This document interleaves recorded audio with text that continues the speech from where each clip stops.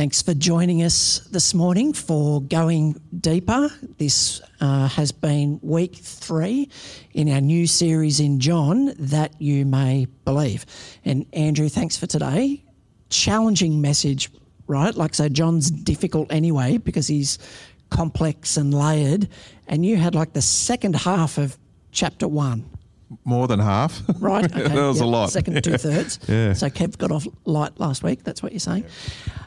So you really drilled in this morning on this notion that Jesus is the Lamb of God.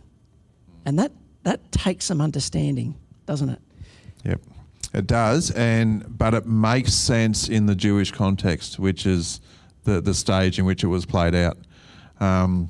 As I unpacked a little bit around the Exodus story and the coming out of Egypt, and that the blood of the Lamb was what saved the people. So not only did the blood of the Lamb provide, in Jesus' time, provide the forgiveness of sins and the removal of sins, but salvation is mixed up in that as well.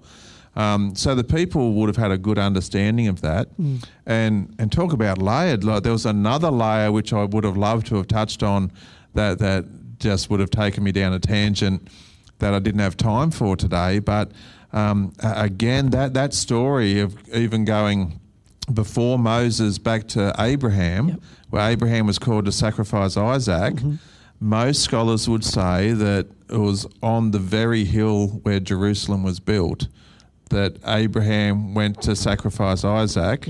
Wow. And what was provided by God so that didn't have to happen. It was a lamb, a ram caught by its horns in the thicket. And it was the blood of that lamb that was spilt on that hill back with Abraham that enabled the whole family to continue that Jesus came out of. So there are so many layers in the idea of the sacrificial lamb.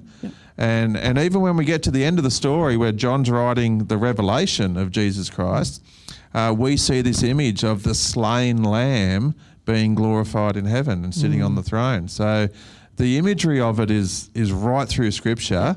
And sometimes I feel, and I've had this thought over the years many times, that if someone who's unchurched and hasn't had a background in Christianity comes into a church gathering or any other type of Christian environment, some of the language we can use around the blood and around the lamb and things like this can be confusing, I reckon. And we sing songs about it. Yeah, we sing songs about it. It's in the things we state. Sometimes it's in our prayers. And we don't blink an eyelid at it, but it's good to dig into it just a little bit, why it's there, what it symbolises, how it works. It's a really important piece of imagery, isn't it? Absolutely. And it does thread its way through the entire biblical story, this image of a lamb that's slain, sacrificial lamb. Why a lamb, do you think? That's a good question. Again, there's a bunch of theories around that, but just again, we're talking about a particular group of people in a particular geographical space and time. There was lots of shepherds, there was lots of sheep and goats, and the sacrifice of an animal for its blood to be shed, for sins to be forgiven back in the tabernacle and the temple days. I think they were available. Yes.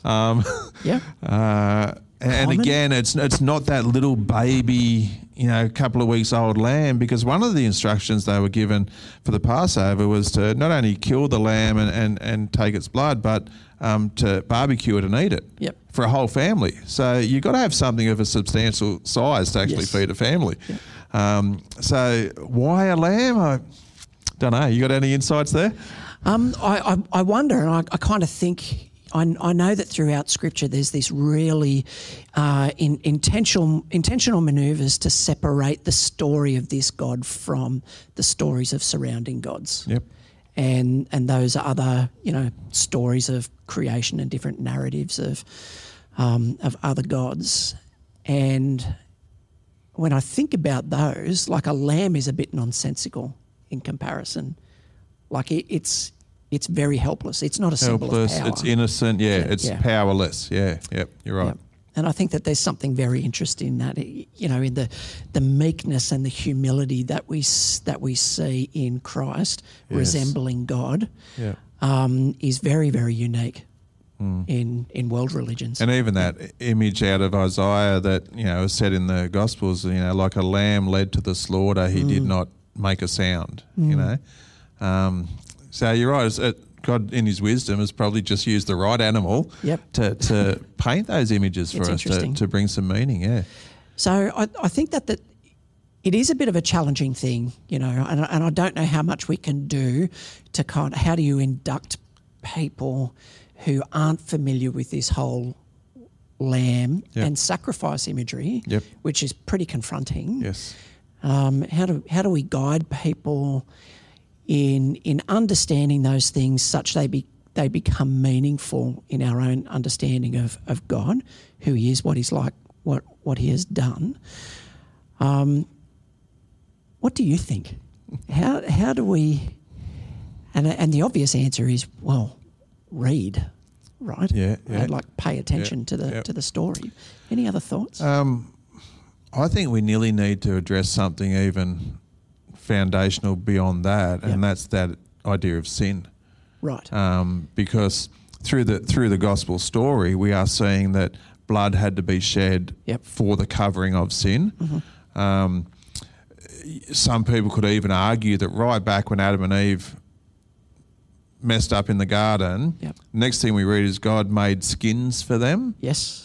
Now, does that mean some animals were sacrificed so that skins could be made? So I don't know. Yep. So does it even go right back there? But the idea of what sin actually is, what it does, why it brings separation, and why something significant is needed to bridge that gap or to erase it, that is something I think generally people in our culture just don't get. People don't get that I'm a sinner. Yes.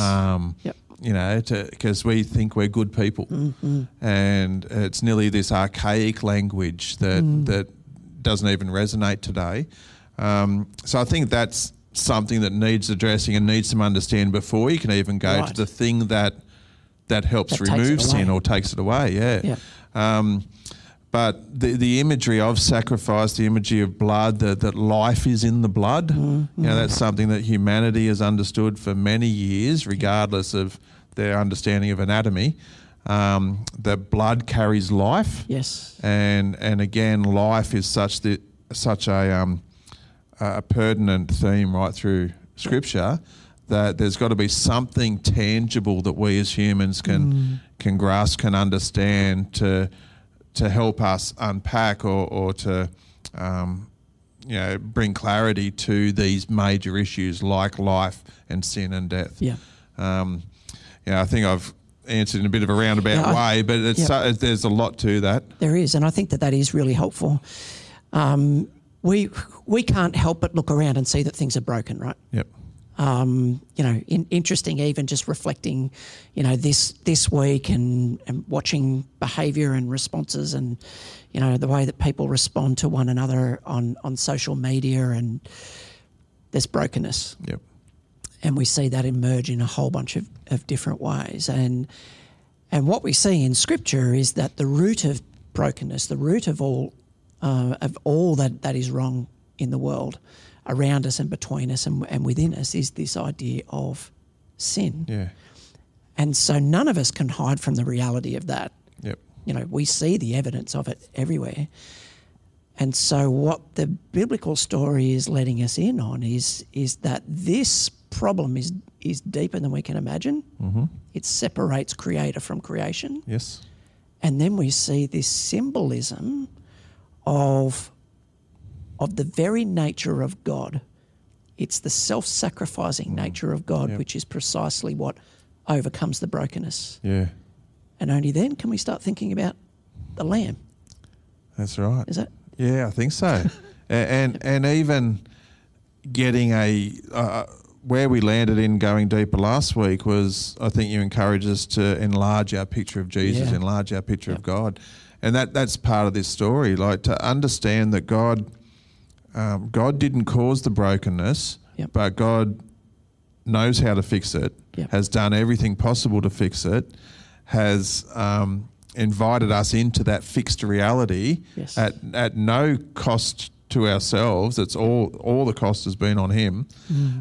This free gift of life and salvation and relationship. There's something about the goodness of God in all of this that humankind keep messing up and keep getting it wrong. You know, the passage I read about every one of those covenants that was issued, the people just could not keep it.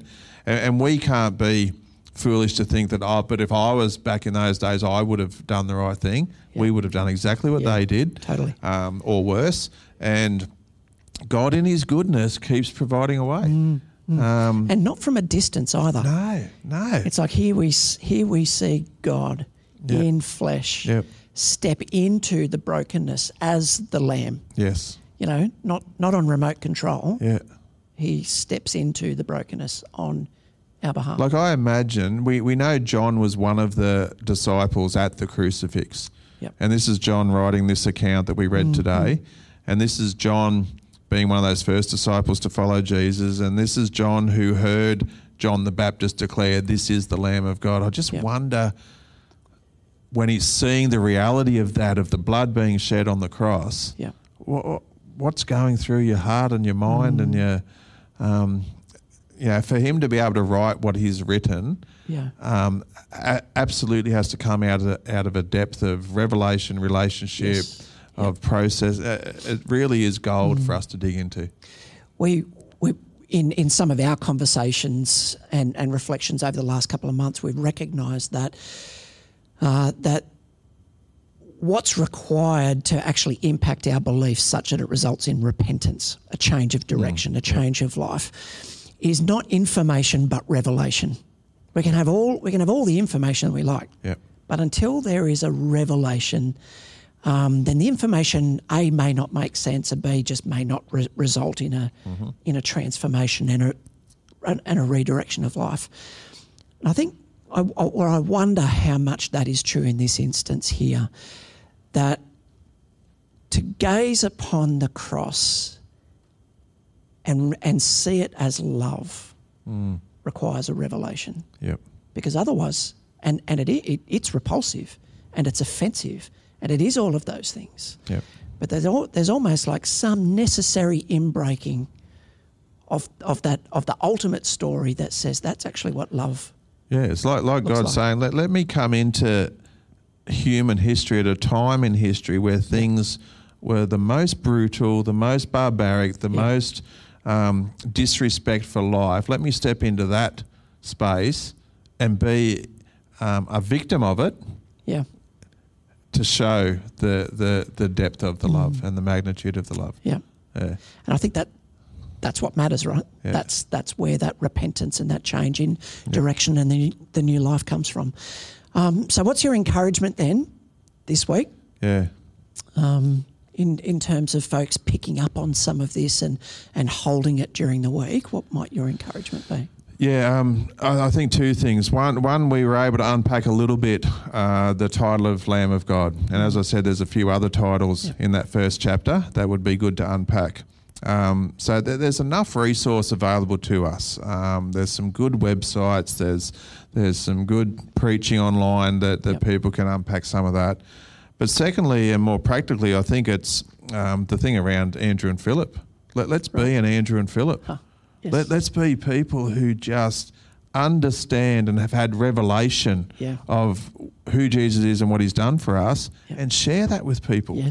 Let's actually do that, because we know that, you know, when you've stepped into that reality yourself, that, you know, once was lost and now I'm found, and it's made a difference to my life. It's made a difference to the way I think, the way I live, my identity. Why would I not want others to experience that? That's right. Come and see. Come and see. It's good. So let's be Andrews and Phillips. All right. And bring people into the reality that we've stepped into and experienced. That's good. So I really encourage you to do that. Press in this week. So, you know, even in the midst of lockdown, perhaps there's some new rhythms and practices that you can be establishing, And in those rhythms and practices, pay attention to this idea of Jesus is the Lamb of God. He's come to take away the sins of the world, take away the separation between creator and creation. And let's be Andrews and Phillips. I'll be an Andrew. Let's do that. I'll be a Philip. You'll be a Philip. Okay. Yep. Bless you guys. We'll see you next week. See ya.